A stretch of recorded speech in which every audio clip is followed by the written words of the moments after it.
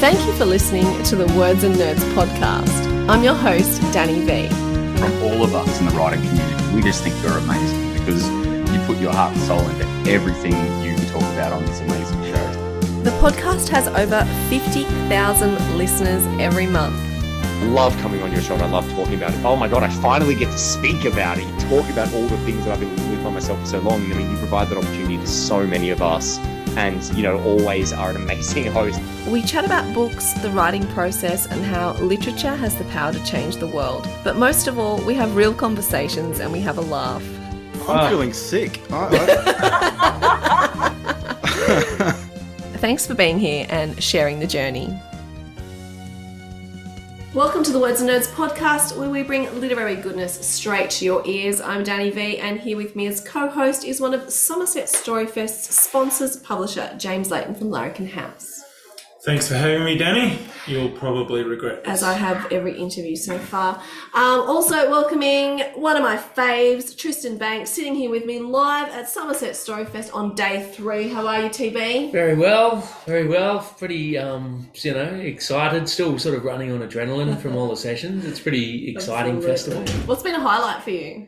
This morning, I got to see scenes from my book, Two Wolves, performed by the drama students. Anna Darcy, the drama teacher, has been working with the students. They've only had about 8 hours to rehearse over 3 weeks, but they managed to do so much. They did maybe 5 or 6 scenes from the book.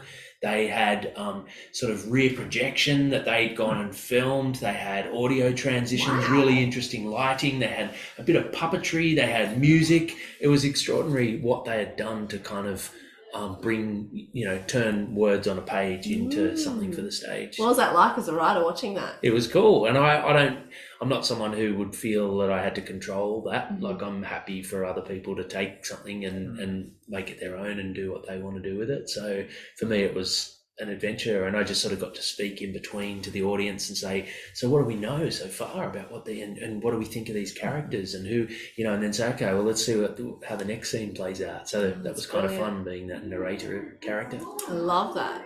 Mm-hmm. Cool. So highlights for you, tell us about your latest book. It's Cop and Robber, about a kid whose mum's a cop and his dad's a robber.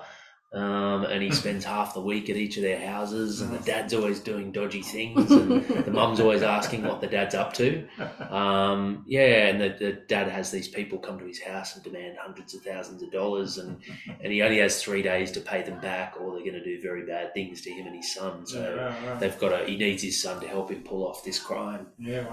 So it's a good one. That I started off, pitching that idea, I guess, a year or 2 years before I finished the book, in audiences, and you pitch it really badly, and you say, there's a kid and his dad's a robber, and his mum, she works down at the police station, and the kids are like, you've nailed it now. And then slowly over time you work out this way, and you go, okay, they really seem to lean in when I said it that way. So I think for me, this sort of festival, getting to speak to kids, getting to muck around with ideas, even sometimes venturing a chapter of an unfinished work, which is always scary, because if they hate it and you're 2 years into writing it, but it is the most honest audience.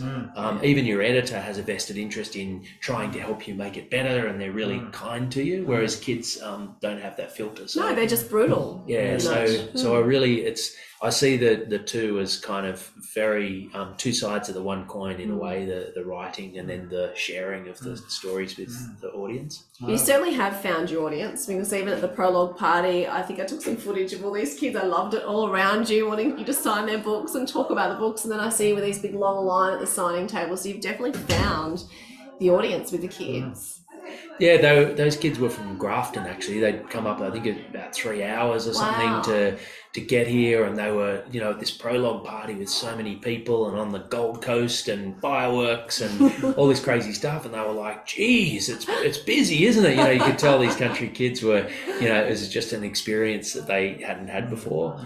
And so I think there are a lot of firsts at this festival, for everyone in some way. For me, it was a first seeing drama students performing scenes from Two Wolves, and every every different venue that you work in has its own peculiarities and things that you have to play to, and different sizes of venues, and then you do a small little room and then you do a huge room. And so I really feel like it makes you better as a storyteller too, having to be adaptable.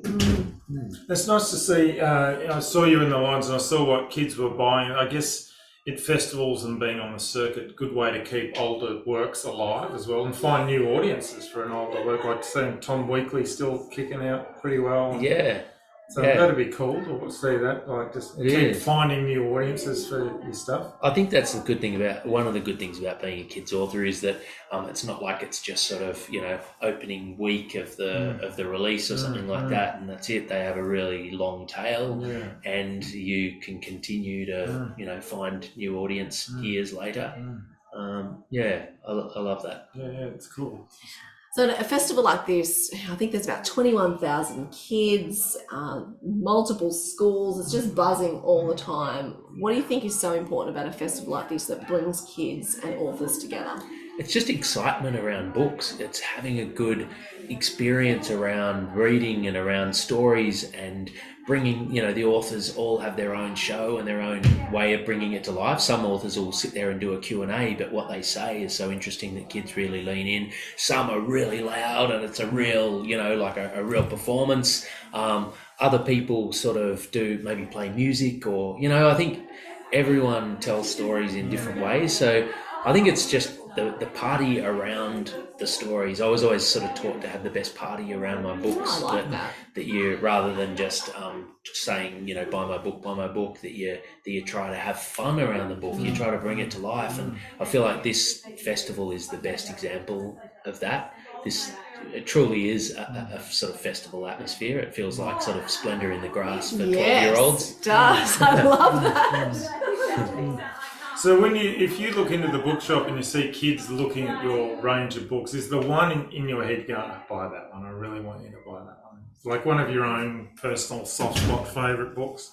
Are you saying of my own? For you, yeah, books? one of yours, yeah. If I would like a kid to if they could choose out of what is the 10?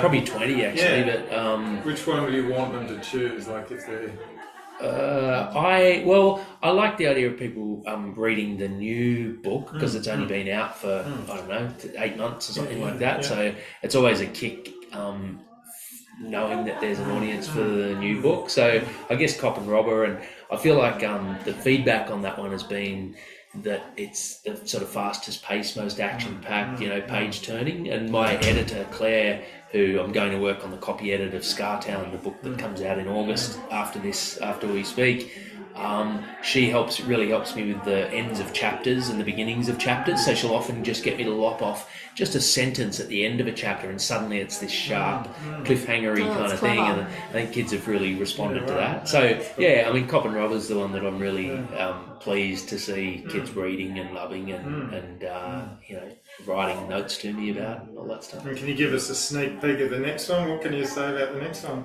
It is a book that I've been writing since I wrote a short story version in 2009 for a collection, and then I thought I'll write a novel based on this, and it's called Scartown. It's set in a town called Scarborough that has been sunk beneath a lake for a hydroelectric scheme, and it's a bit like that sort of that fascination with, say, abandoned theme parks or an abandoned hotel, that idea of a town beneath a lake that's sort of slowly coming back. There's a drought and also a hole in the dam wall, and these kids swim out to a house that's half exposed and go inside, and inside they find some money stacked up in a wall, like cash wrapped up in plastic, and then also some human bones. And they have to try to work out if they can keep the cash and who the bones belong to, and they start to sort of stir up all these secrets from before the town was sunk.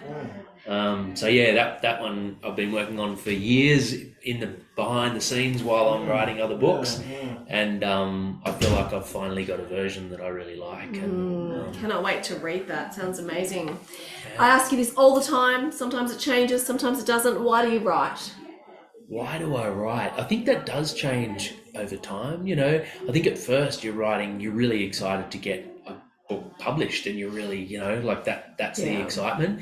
And now I'm like, well, I've had books published, and it is good each time. And when you see the cover and it's a real thing that's not in your head anymore, that is still an excitement.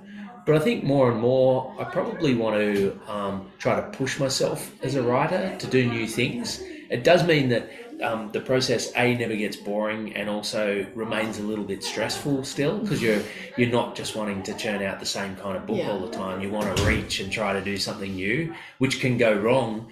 Which I think the excitement of knowing that it could go wrong and that you're not writing to a template is the thing that keeps me going and keeps me on my toes. And even now with this copy edit, I've got 6 days left with the copy edit of Scartown, and I'm still just tweaking and tweaking and tweaking. And I know up till the final hour, I'll really just be trying to make it the best book it can be. So I think that I'm not trying to write perfect books. I'm not trying to write classics. I'm just trying to make that story be the best story it can be. It's certainly resonating with kids. You just have to look outside at your signing table. So I love that. And I'm looking forward to Scartown a lot. Thanks for the good questions. Excellent questions. Yeah. It's what we do, What a mate. team. It's what we do. What a team. Thank you, Tristan. It's always a pleasure to see you, to hang out with you, and especially at this magnificent festival, Somerset Storyfest.